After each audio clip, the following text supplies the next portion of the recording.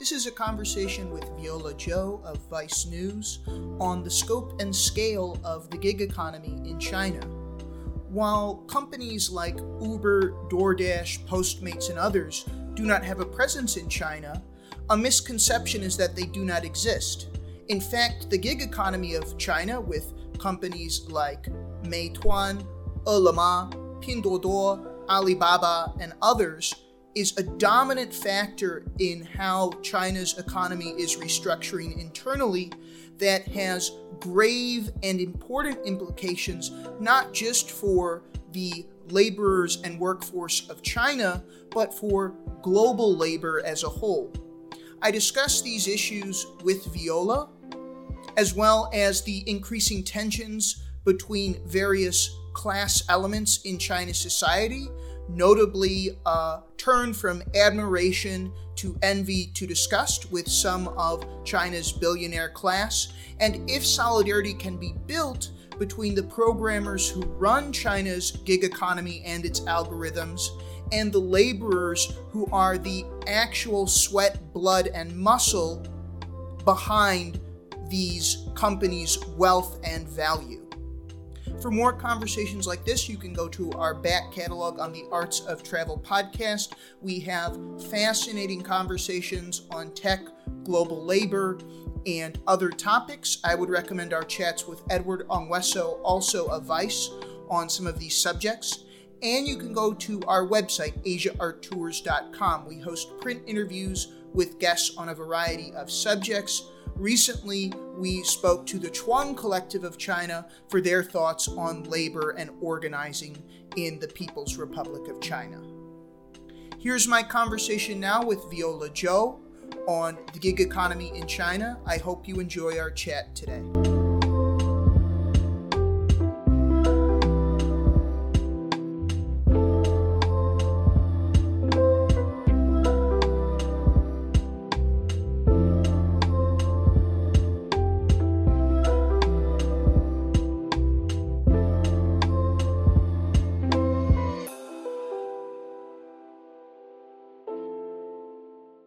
My name's Viola Zhou, and I am a journalist based in Hong Kong.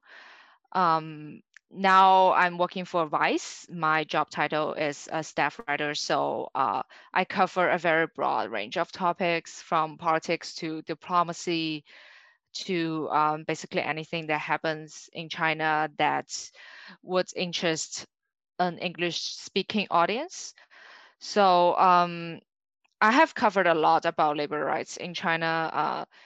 I guess I'll also talk about my previous job because I just joined Vice this year. Before that, I was working for the South China Morning Post. And for the last 2 years, I was on this project called Inkstone. It's like a vertical writing about China for an American audience. I have done a lot of stories about labor rights, about delivery workers, because that's what I personally very interested in.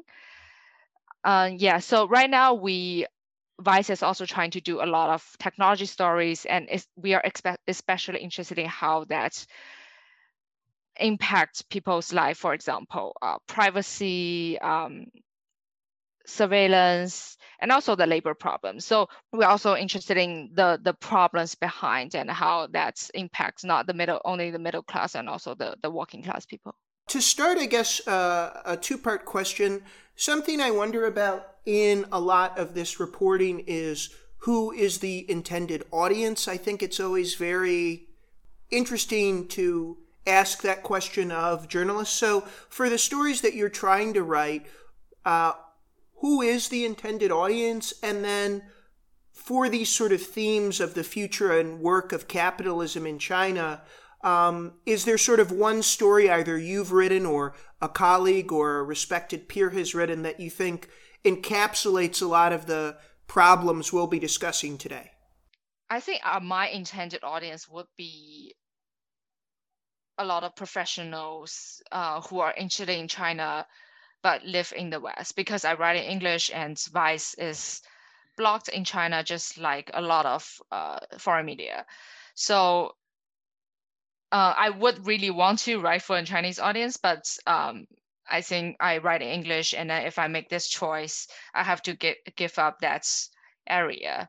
But I want to point out that in China, there's actually a lot of fantastic journalistic work on labor rights, because I read a lot of my inspirations. I got them from reading Chinese media, and I think even with censorship and all the restrictions on writing news in China, actually labor rights, you still have some space to discuss them. For example, like delivery workers, because they are so close to the life of ordinary Chinese, and people are very interested in this topic. And if some publication, they did an investigative or feature on delivery workers, they became viral instantly.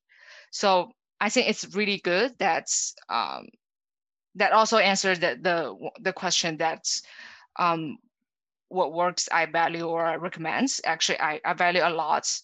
I value those Chinese works a lot, because they are there, they're on the ground, and then probably more than the foreign correspondents, and more than me. So I think it's very important to follow what they are writing. And yes, another question is like, what are the stories that will decide the future of capitalism? It's very broad.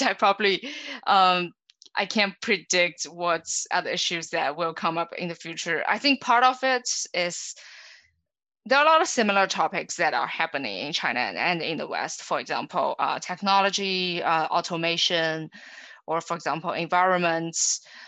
And one topic I want to highlight about China is, I think there will be more stories about whether workers feel they are being compensated properly for their labor, or if they feel personally fulfilled doing what they do.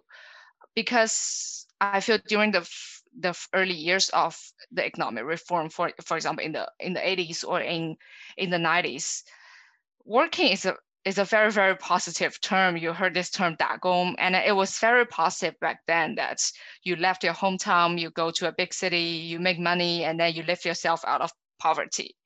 And for the white collar people or entrepreneurs, if you're innovative, if you're hardworking enough, like Jack Ma, you become rich. But I feel the trend now is like people become more and more disillusioned about working, about 打工. It became a negative term right now. And there's a like very popular word called involution. It's about middle class and also workers. They feel like no matter how hard I work, I will never be able to climb up the ladder. And this kind of feeling that people feel like, why I work so hard, but I couldn't get anything in return. I think this is a topic that is worth following for journalists and for probably scholars to see, that would kind of define the future of capitalism. Because like under capitalism, you need people to work hard. And if people don't feel that they want to work hard, and then that would be a problem. So we'll focus mostly on labor and the structures of the gig economy in China, or its general sort of outline. But this was a real tension for me in composing the questions for our conversation. It really is odd when you start to look into some of the slang of more white-collar or educated Chinese complaining about labor, that, as you alluded to, phrases like 打工 or, moving bricks, that there seems to be a real disdain for laborers, whereas before, in earlier periods of modern Chinese history, workers and laborers would be really venerated and really held up as sort of the backbone of Chinese society under the PRC. Do you have any sense of how this cultural evolution has happened, where someone like Jack Ma, maybe 50 years ago would have been a villain, quite frankly? How have these roles flipped in this way, where to be a laborer is to be seen as sort of lowly or a very dark sort of existence, and to be, moonwalking on stage like, sort of a preening prima donna. I'm not a fan of Jack Ma. I'm not a fan of any billionaire. But how have these roles flipped, and how did that happen in a very broad sense within China? How did we go from, the rise ye prisoners of starvation to Jack Ma moonwalking, in any general way you could paint that picture?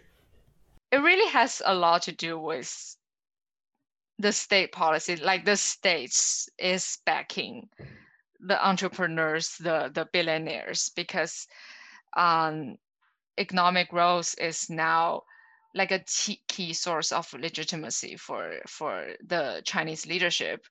And these billionaires, they are seen as people who create wealth for the country from the and then to make the country more powerful. That's from the leadership point of view. And for ordinary people, the narrative for many years until fairly recently is that those people, they became wealthy because they worked hard.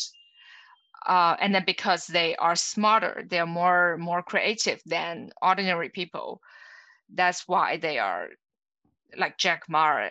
Everyone looks up to him, because every sentence he said became a quote that everyone wants to be as rich as him, and then people will see what he says as guidance.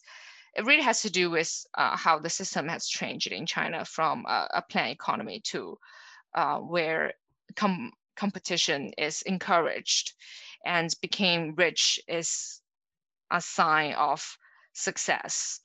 And then the other part of that, I guess, before we turn to sort of back to the gig economy and China's Silicon Valleys, when we look at younger workers questioning, Zhou Liu culture, 996, and questioning the amount of labor that they're putting in, is there a sense that they're questioning the ladder being capitalism, or are they questioning that they can't climb up the ladder? How do you see that criticism shaping itself in these conversations between China's sort of white-collar, educated workforce? I think it's a very, very important question. Are they unhappy only because they cannot climb up the ladder, or they are actually questioning the ladder itself? I don't know, but I feel it's probably mixed. For some people, they are already questioning the entire capitalism system.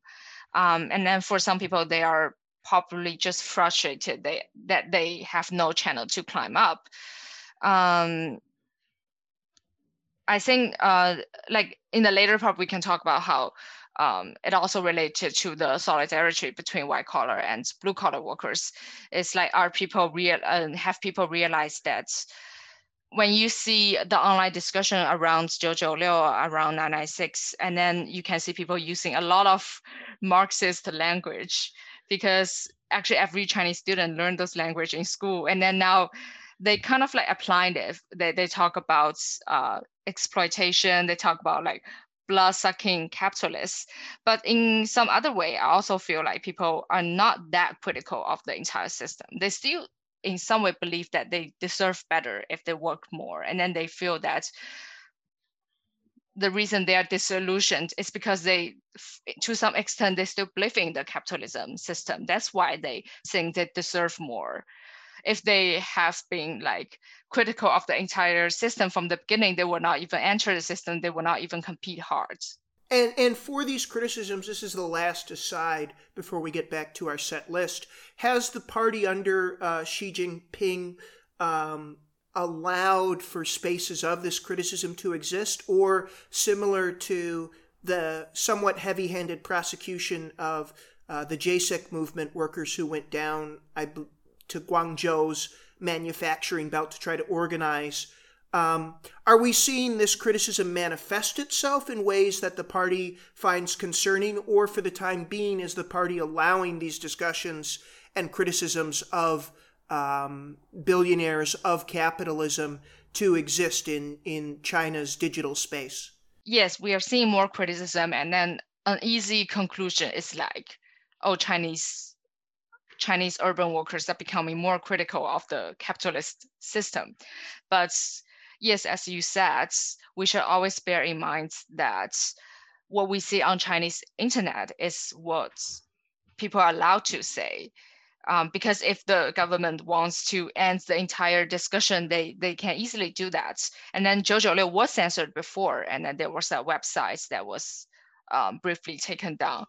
And um, I feel like the party is allowing a space for people to criticize um, the big companies. And to some extent, this is a bit of speculation. To some extent, I think they do feel there's a lot of steam going on, and then there are people who are frustrated, and then they want to let some of the criticism out, so the company can respond in some way. And like, the party doesn't want people to be angry all the time. They still want people to feel satisfied about their life. That's how people will continue to support the leadership. So they do want to let some of the steam out, and then probably want the companies to treat their workers better, to ease the discontent towards their working conditions. But also, I don't think the party wants people to openly criticize the authorities. For example, you will see very, very few discussions actually about unionizing, about collective action on Chinese internet. That's a major difference between the sort of discussion in China and similar discussion in the US, probably, because in the US, people are actually acting to form their own groups, to protest, and to challenge the authority, challenging the company leadership. But in China, a lot of criticism is existing online, but we see very, very few actually collective actions like the Jason's case.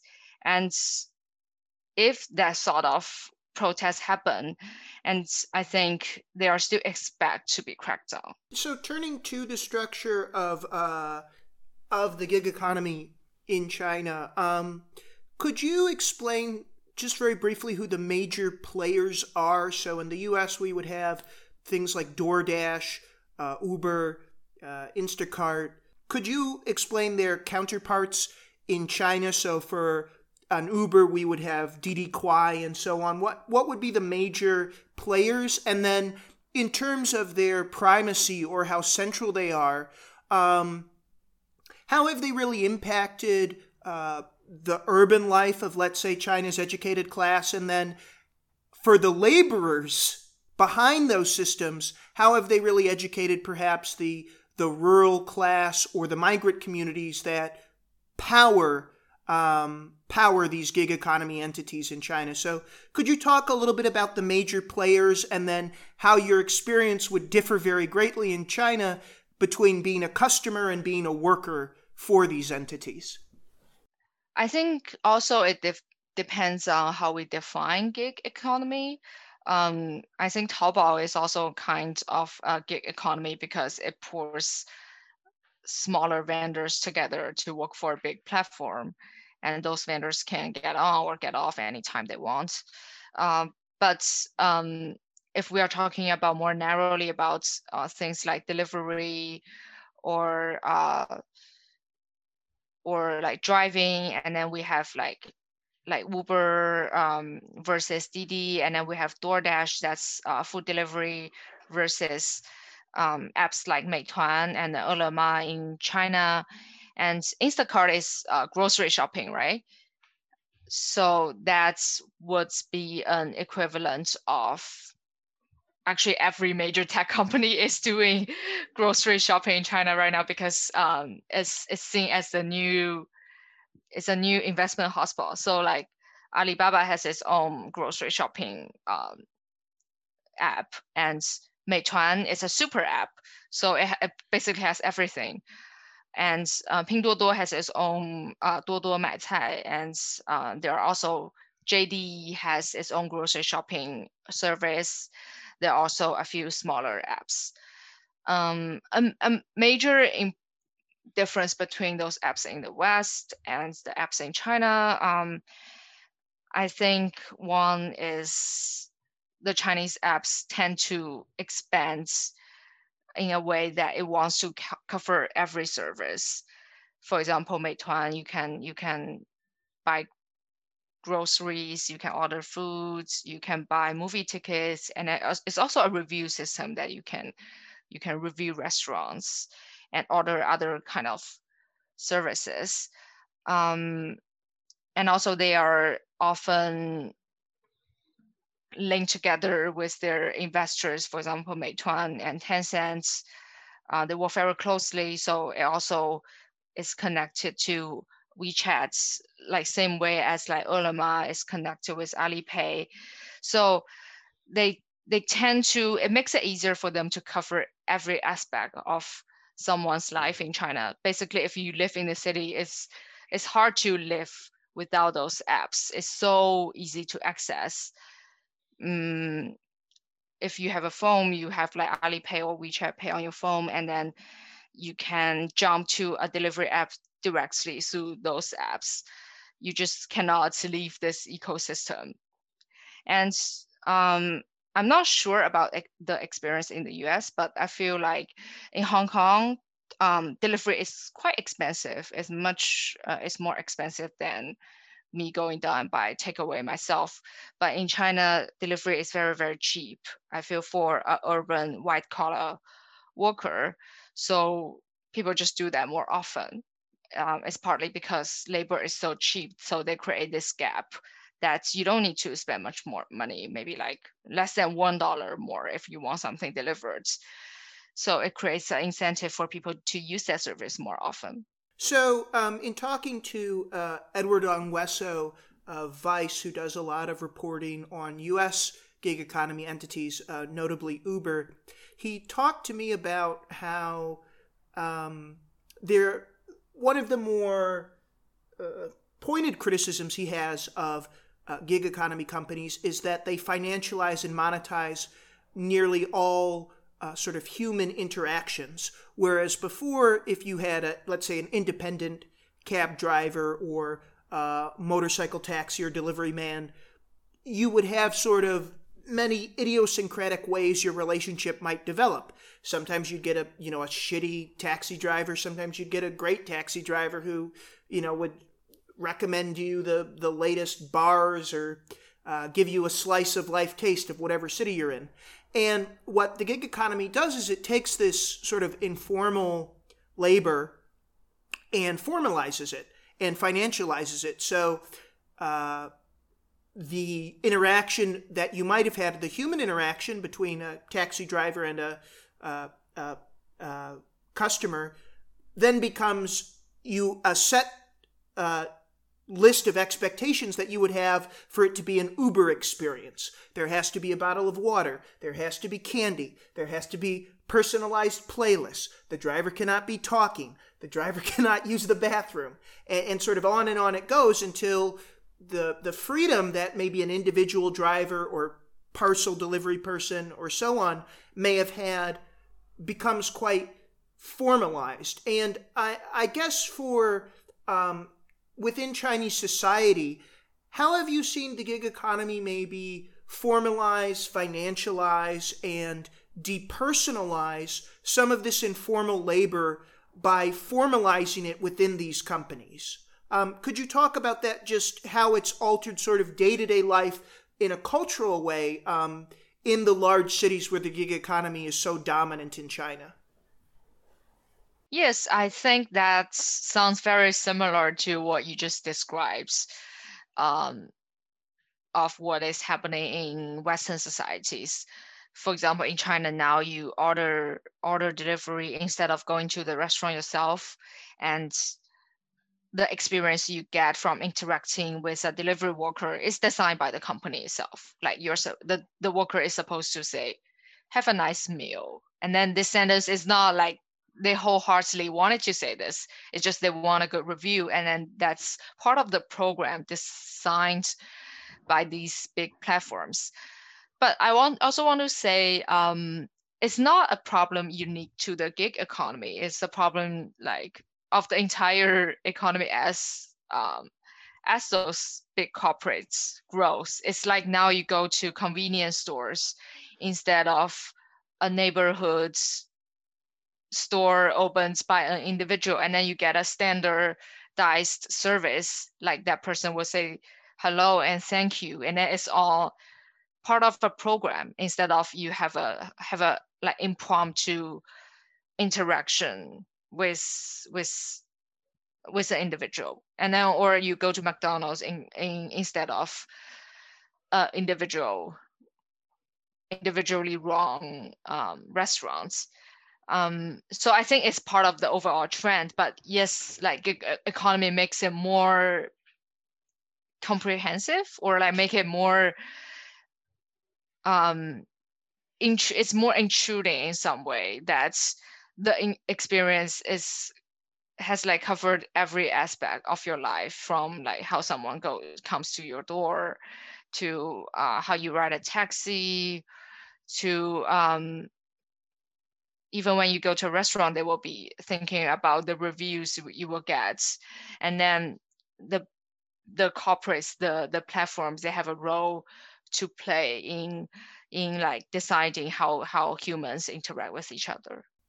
We often see the part of their work as like bringing a meal to our doors, but actually if you follow those workers on Kuaishou and or like follow their chat rooms, you will see actually their work involves much more than that. One thing is like they often receive extra requests from customers.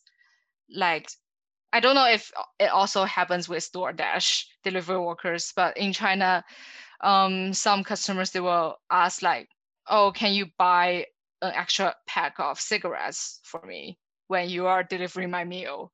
Or can you buy some period products for me when you're on your way? And the delivery workers, they will try very hard to accommodate those, because they are just so desperate so scared to get bad reviews. And if they get bad reviews, it's very hard for them to protest against them. So they try to do everything the customers ask. That came with no compensation. They get no extra money for that. So it makes their job harder in some way. And I also want to emphasize the emotional labor they are doing, because those workers, they are required to visit strangers' home constantly, and they are required to be nice to everyone. I feel it's a huge mental task, and people don't appreciate that enough. And within a China where a big component of its economy has been manufacturing, one of the criticisms, again, from people like Edward of gig economies specifically, is that your boss might be an algorithm. So for a company like Uber, and let's say the equivalent in China of a Didi, the algorithm's going to be setting the terms in terms of how many people you can pick up. For food delivery companies, which we'll talk about in more detail in a second, the algorithm might say, this is the expected amount of time for this delivery. Anything over, we will dock your pay. It doesn't matter if you get a flat tire. It doesn't matter if the directions the algorithm has used would take you through construction or have you driving on the wrong side of the road. The algorithm is setting the terms. So for a China where factory labor in places like Guangzhou has long sort of is not something that is to be idealized either, but is there conversation at the driver level or the gig economy laborer level of the dissatisfaction with these algorithms being their bosses, being their supervisors, as opposed to an actual human? Yes, definitely. That's a big complaint from these delivery workers. Especially when it comes to delivery, like most of them, they ride a scooter, and those algorithms have to decide as you said, how much time they are supposed to spend on delivering this meal, and then which routes they should take. But I will point to one of the Chinese media reports about this kind of algorithms that a lot of times they don't work or they don't make sense. They don't know whether there's a road that's under construction, or they design in a way that you're supposed to take the wrong route. You're supposed to cross where you're not allowed to, or it also doesn't take into account of the weather, of like traffic accidents. So the result is like those delivery workers, they either miss the time limit, they either miss the deadline, or they have to violate traffic rules. And the latter is what happens a lot. They would rather risk their life so they could avoid paying for the penalty that comes from missing the deadlines. So yes, algorithm, because like in a factory, at least you have a human to interact with, to complain to, and then that human may decide that may decide to cut you some slack, that's maybe you are not punished for this. This is not your fault. But algorithm it makes it much harder to negotiate, to complain, and they are emotionless. They cannot decide to cut you some slack.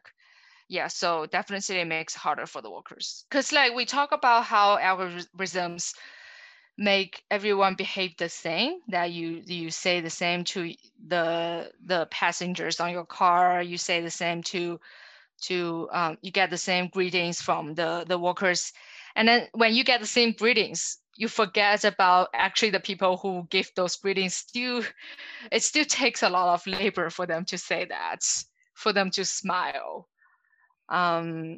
Yeah, so I think that's something that as consumers we need to bear in mind.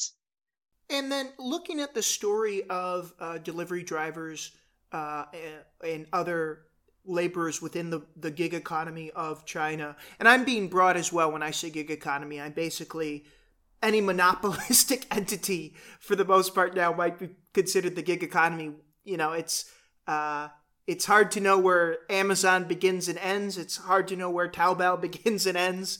It's hard to know where most of these companies begin and end. Their spider webs really connect to seemingly every facet once you get to a certain level of monopoly. That it seemingly connects to everything within a given economy, both nationally and globally. For the workers within these gig economy companies, what have been, and here I'm thinking specifically of Renwu, the one of the large, yes, in centering your own journalism and other journalism you've respected, what have these gig economy workers been going through? What have they been enduring? And are we starting to see either pushback from those drivers or from consumers who are saying, well, I'm not going to use a Didi Kwai. I'm not going to use a Meituan because of the horrific conditions that many of them have had to endure. So what are some of these horror stories without being maudlin or overly dramatic? What are some of the structural violences that these drivers have endured? And is it leading to a distaste on the part of Chinese consumers slowly for these services? We have been seeing traffic accidents a lot, and then sometimes it involves deaths. There have been reports about delivery workers killed on the streets. It happens almost every year, if not every month. So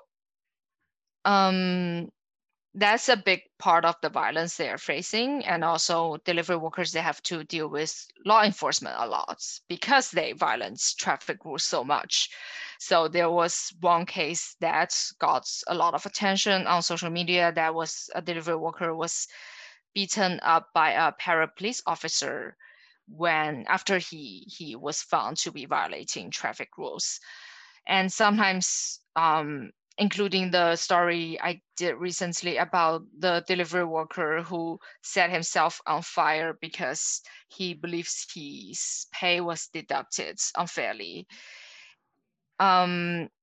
These are very, very dramatic cases. And on the other side, actually, there are cases of crime or violence committed by delivery workers themselves, often against consumers. One woman was recently threatened by a delivery worker after she gave him a bad review. And there was also another case of a delivery worker killing a shopping mall staff. We didn't know why, but I think that reflects the huge pressure on delivery workers of doing their job properly. They don't want to get bad reviews, and then they would risk their lives, violate traffic rules. Sometimes became so desperate um, they would act violently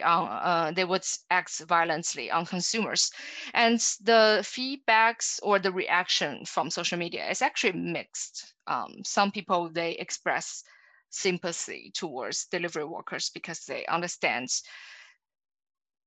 this is not about the individuals, it's actually the entire system, the structure has some problems. But there are also a lot of people who hold a view that is less sympathetic. So their reasoning as consumers is that I pay you to do this work. There's demand and supply. You take this work, you earn this salary because you're willing to, and you are supposed to deliver what this job requires. So there's not like a pouring of criticisms on the platforms, and then many people are still willing to use it. Even after the Renwu reports, there's a lot of backlash, and the criticism is more specifically on certain parts of the system. For example, you should not let algorithm decide everything, or you should pay delivery workers more.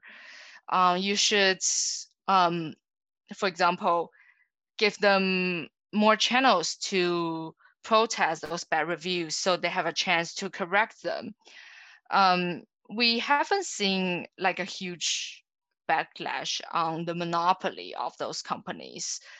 So I think it's still far from saying that people are boycotting those services because they see something that they are not happy with in the design of the programs. When we look at things like the gig economy, from my understanding, the party has at times really praised these companies as being sort of integral to the development of China's economy. And it's always very important. I was just having this discussion the other day with a friend here in Taiwan, that a country's economy and your personal economy are very, very different. That, you know, what's good for Uber and what's good for a worker at Uber are oftentimes completely the opposite and opposed from the start. And I'm wondering, for your sense of China's economy, what does it say that structurally the party seems to be protecting, developing, and nurturing the gig economy? And for a China that is very nervous about things like unions or labor organizing that doesn't go through the party or party-approved unions, do these workers have a way to protect themselves currently, or is it going to sort of take more illegal action or illegal organizing, to wildcat strikes to sort of defend themselves? So what does it say to you about why the party is protecting these gig economy entities?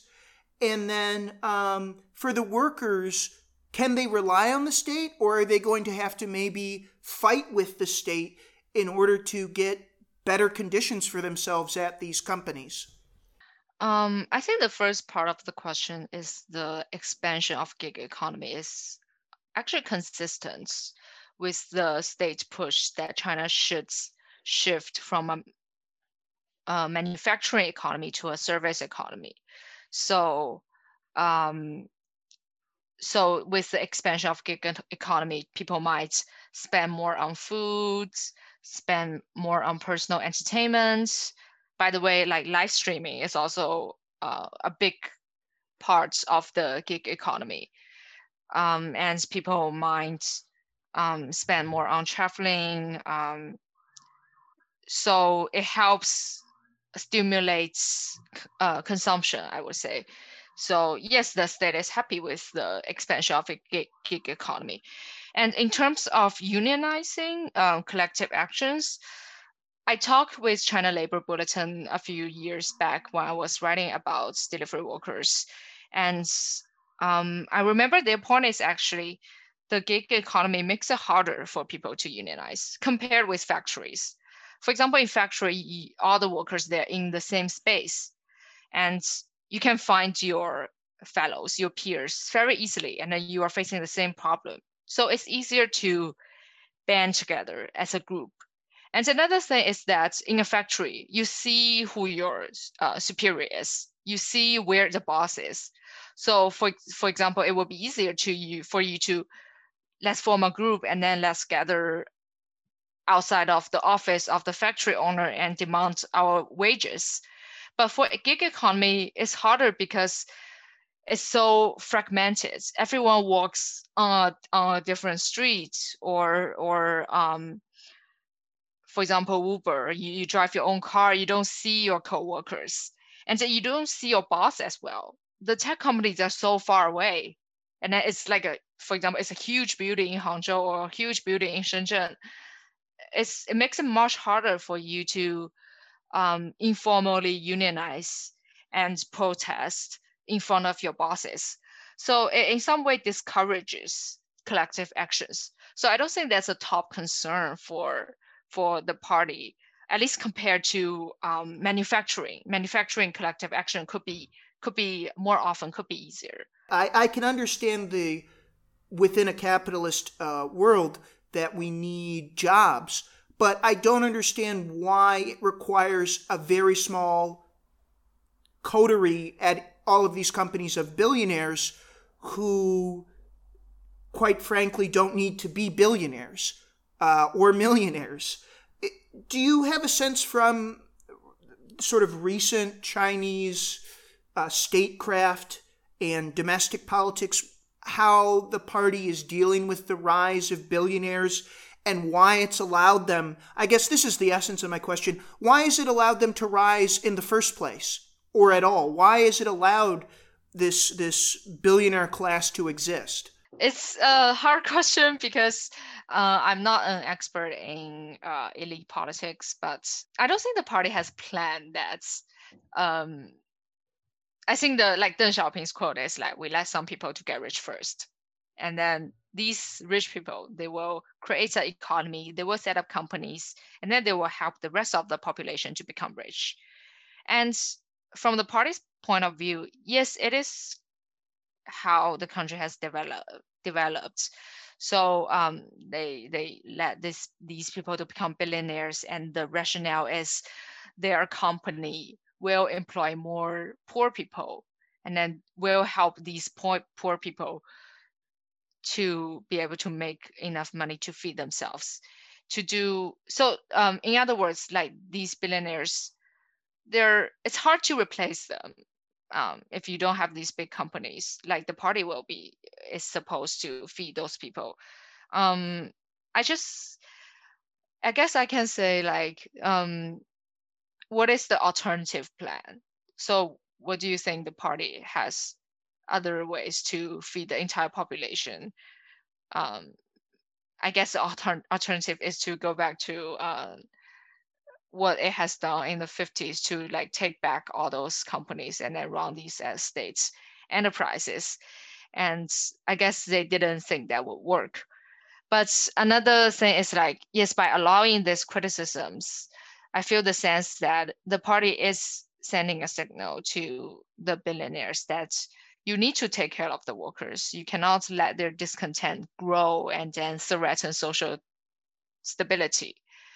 But I don't think the party has a plan to actually replace these billionaires and come up with an alternative economic system that is able to sustain the population. So, to move to sort of the tail end of our conversation, the academic Fu Zheng recently wrote for Six Stone, who, good job, Six Stone. I did not like a lot of their coverage early on, and I think they're doing a really great job recently. So, if anyone listens from Six Stone, good job. You've really become a pretty good outlet. And in interviewing Fu Zheng, who's a scholar, I believe in labor, they were talking a lot about if there are chances for solidarity. So, as we were talking about at the start of our conversation, sort of to be a laborer, to be a dagong is sort of, almost a way to criticize yourself if you're a white-collar worker, to sort of criticize the fact that you can't climb up the ladder of capitalism.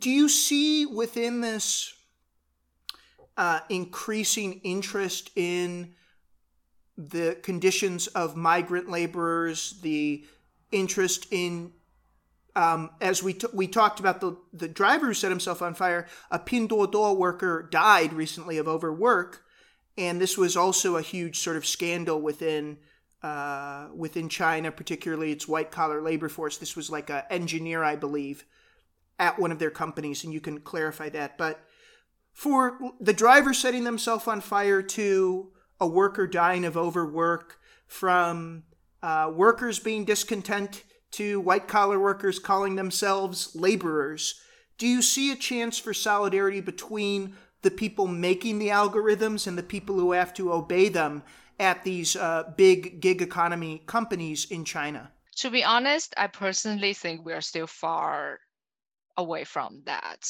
I really like Fu Zheng's article, and I learned a lot from her writing that it got me thinking about the concept of overtime, that when white collar workers are complaining about overtime, but without realizing it's actually a privilege for blue collar workers because they want to work more so they can make more money. It also is why a lot of people become delivery workers, from like Ele.me and Meituan's reports. So one of the top reasons people give as becoming delivery workers instead of factory workers or instead of salespeople, it's like 多劳多得. It's if you work harder, you can guarantee that you will get more money in return. So blue collar workers, they are focused on that, and then overtime is a good thing for them. But for white collar workers, they are complaining about overtime. And also she talked about this appropriation of the term 打工人. When white collar workers talk about we are 打工人 in a sarcastic way to mock their harsh work conditions, they didn't acknowledge enough of how privileged they are in compared to blue collar workers. Those 打工人 at Alibaba, for example, they get nap time, they get taxi reimbursement. Actually, I don't know about taxi reimbursement, but at least they get free dinner, and then they get a fancy canteen, they get snacks, and then they get to sit down the entire day. Even though they work long hours, they get year-end bonus. Sometimes they got stock options. It's fundamentally different from what blue-collar workers are facing while working for the same tech companies. And in terms of solidarity, I don't see enough discussions about the system that is exploring both workers. For example, I would say there's a viral video, I'm not sure if you have seen it, a Pinduoduo worker who was laid off after he took a picture of a co-worker being carried onto an ambulance. And then after he was laid off, he gave a very passionate, a very critical speech online, filmed a video of himself talking about how evil Pinduoduo is. And one of the things he said that really captured me, he said Pinduoduo is exploiting the smartest group in China. And I feel it's very interesting because he's implying that we programmers, we are tech workers, we graduated from very good schools, we are smarter than other people. And then now these tech companies are exploiting us. So his message is that, which the sentiment I think is shared by a lot of middle class white collar workers in China, is that they work harder than others to climb up the ladder. They went to a good school, they got into a big company in a very competitive job market. And it is a very hard process. And because I went through the same urban education system, but does that mean that they are actually smarter, more hardworking than blue collar workers? This is not a topic that is being challenged enough. And a lot of people still share the sentiment that they deserve more than blue collar workers. Like, oh, it's normal that they work overtime because they're just cheap labor, but we should not be treated like this because we are smarter, we work hard, we deserve more. For the digital spaces of China, are there platforms or frameworks, or are people trying to organize them where workers, where white collar and blue collar workers can talk or chat, or are these sort of nasty? And this, again, is not unique to China, but it's just sort of these nasty closed ecosystems where, let's say an Amazon programmer is never going to talk to an Amazon worker, or a Pinduoduo programmer is never going to talk to someone handling parcels for Pinduoduo in the warehouse. Is there, if in the real world there's not a lot of chances to chat other than, just someone coming to your door, are there digital spaces that are emerging for people to reach out to maybe a driver who was featured in a Renwu story, for example? I think it's possible, but not a lot of people have the incentive to reach out, to be honest. I sometimes, for example, on Zhihu, that's a very, very white collar, very a Quora-like platform that's mostly populated by highly educated people, a lot of tech bros. I can see answers posted by a delivery worker about questions like which delivery platform I should work with, or like how, like, about actually these algorithms. But it's they are the minority, and also there are groups that's mostly populated by the working class. For example, some live streaming platforms like Kuaishou. You can see many delivery workers or factory workers. They are trying to be like social media personalities, and they talk about their daily life, giving out deliveries. Oh, I met this super nasty consumer who yelled at me or whatever. And then some people, they were too slow to pick up deliveries, so I got punished instead. But those spaces are more just like you see comments posted about other delivery workers or other factory workers. You don't see a lot of like urban educated programmers actually commenting like, oh, like, it's how the algorithm works. So I feel this kind of space exists, but not a lot of people are actually using them to build solidarity or to facilitate communication. I guess the last question, and then if there's anything we missed or anything you wanted to emphasize, you can do that at the end. For the last question, the shame of doing articles or podcasts like this is people will read them or listen to them and go, oh, okay. And, that, and then go back on Tinder or Instagram.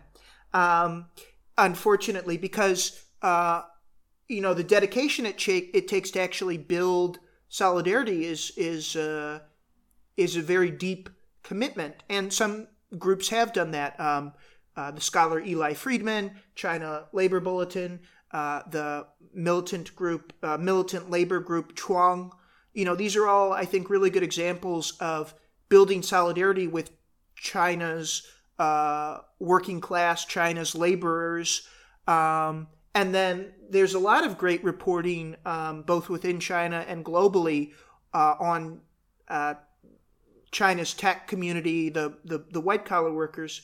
But for ordinary people listening, is there a sense of advice you would have of if anyone wants to go beyond an article, go beyond a podcast? What are real possibilities you see either for individuals or, let's say, a group like Gig Workers Rising in the United States, the Angry Workers Collective in the Great Britain? What is the sense you have of how individuals or groups that are organizing in labor spaces in Western countries can better connect and build solidarity on some of these issues in China? And if there's no possibilities you see, it's good to talk about that so we know what we're up against as well. I think there are possibilities. One thing, I think so before you are able to build a solidarity to do something in the real world, I think the foundation is that you have to be able to know what Chinese workers are dealing with on a daily basis. So it just requires a lot of reading, a lot of watching to understand what Chinese workers are facing. And yes, there are possibility of actually communicating with them. For example, you could set up a Chinese account on Chinese social media, on Kuaishou, for example, so you can talk about some of the labor issues, and they may not be very politically sensitive at the beginning. And you could, for example, talk about the experience of a Uber worker in America, of an Amazon worker, and to at least, but you have to speak Chinese because if you do everything English, and it's mostly for a Western audience. So I think if you really want to do it, there are possibility where you can communicate directly with people in China. And actually, it's the same way around. I think Chinese people, including me, know very little about what workers in America are facing. So it becomes very hard for us to relate our situation, or for a Chinese worker to connect their experience with the experience of a worker on another side of the planet. So it requires a lot of efforts that creates mutual understanding. Also, there's an alternative channel for people to like protest for labor rights is to get on social media. There was also some data from China Labor Bulletin that when people feel their salary are deducted, a majority of their tactic is to advocating for themselves on social media. So I feel it's good that you still have this way to protest, but also it's sad in a way it means that you have run out of other ways. And for example, you are supposed to have a legal channel or have a administrative channel that can give fair treatment to everyone, but instead you have to depend on social media. And social media campaigns are very hard to run, actually. And it's very random. For example, 100 people, they complain on social media, maybe only one get viral and then get some response from the authority. I remember there's a very popular, it's a TikTok style video posted by a delivery worker. It's titled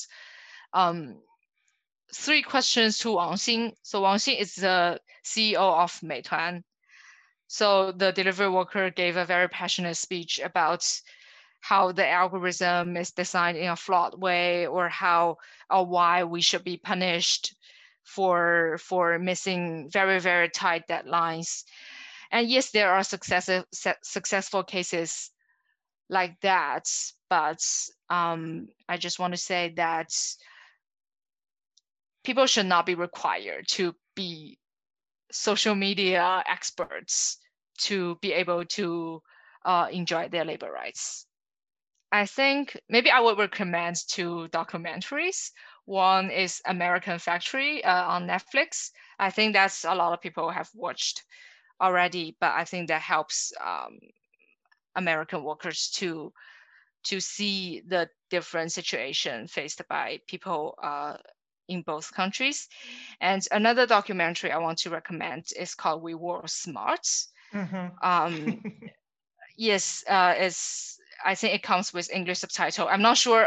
So I think it should be available in some websites. I hope it could be available to a larger audience. I feel that it's very shocking to me because it tells a lot about the workers that are invisible to us, the people who are not coming to our doors. And there are still a lot of people who are living a similar life as in China. And they're not robots in factories. They actually have their own entertainment, have their own style, have their own culture. So yeah, I think it's a great work that's helped us to empathize with manufacturing workers. Well, Viola, this was a pleasure. I think you've really provided some valuable insights and perspectives on the gig economy and labor in China. For people who are interested in your work, what would be one example of something not related to labor at all that's really interested you in your reporting recently? I try to I think I would say I try to spend more time on the platforms that are more popular among the working class. For example, Kuaishou, and for example, even like QQ, because it's more, you can find a different population there instead of just focusing on Weibo, because one is like it's so curated. For example, the trending topic, and another thing is like the topics are more about what the middle class, what the urban educated are interested in. So I think as a journalist, I just try to look for story ideas from like cyberspaces that can provide us more insights about the life of the invisible population.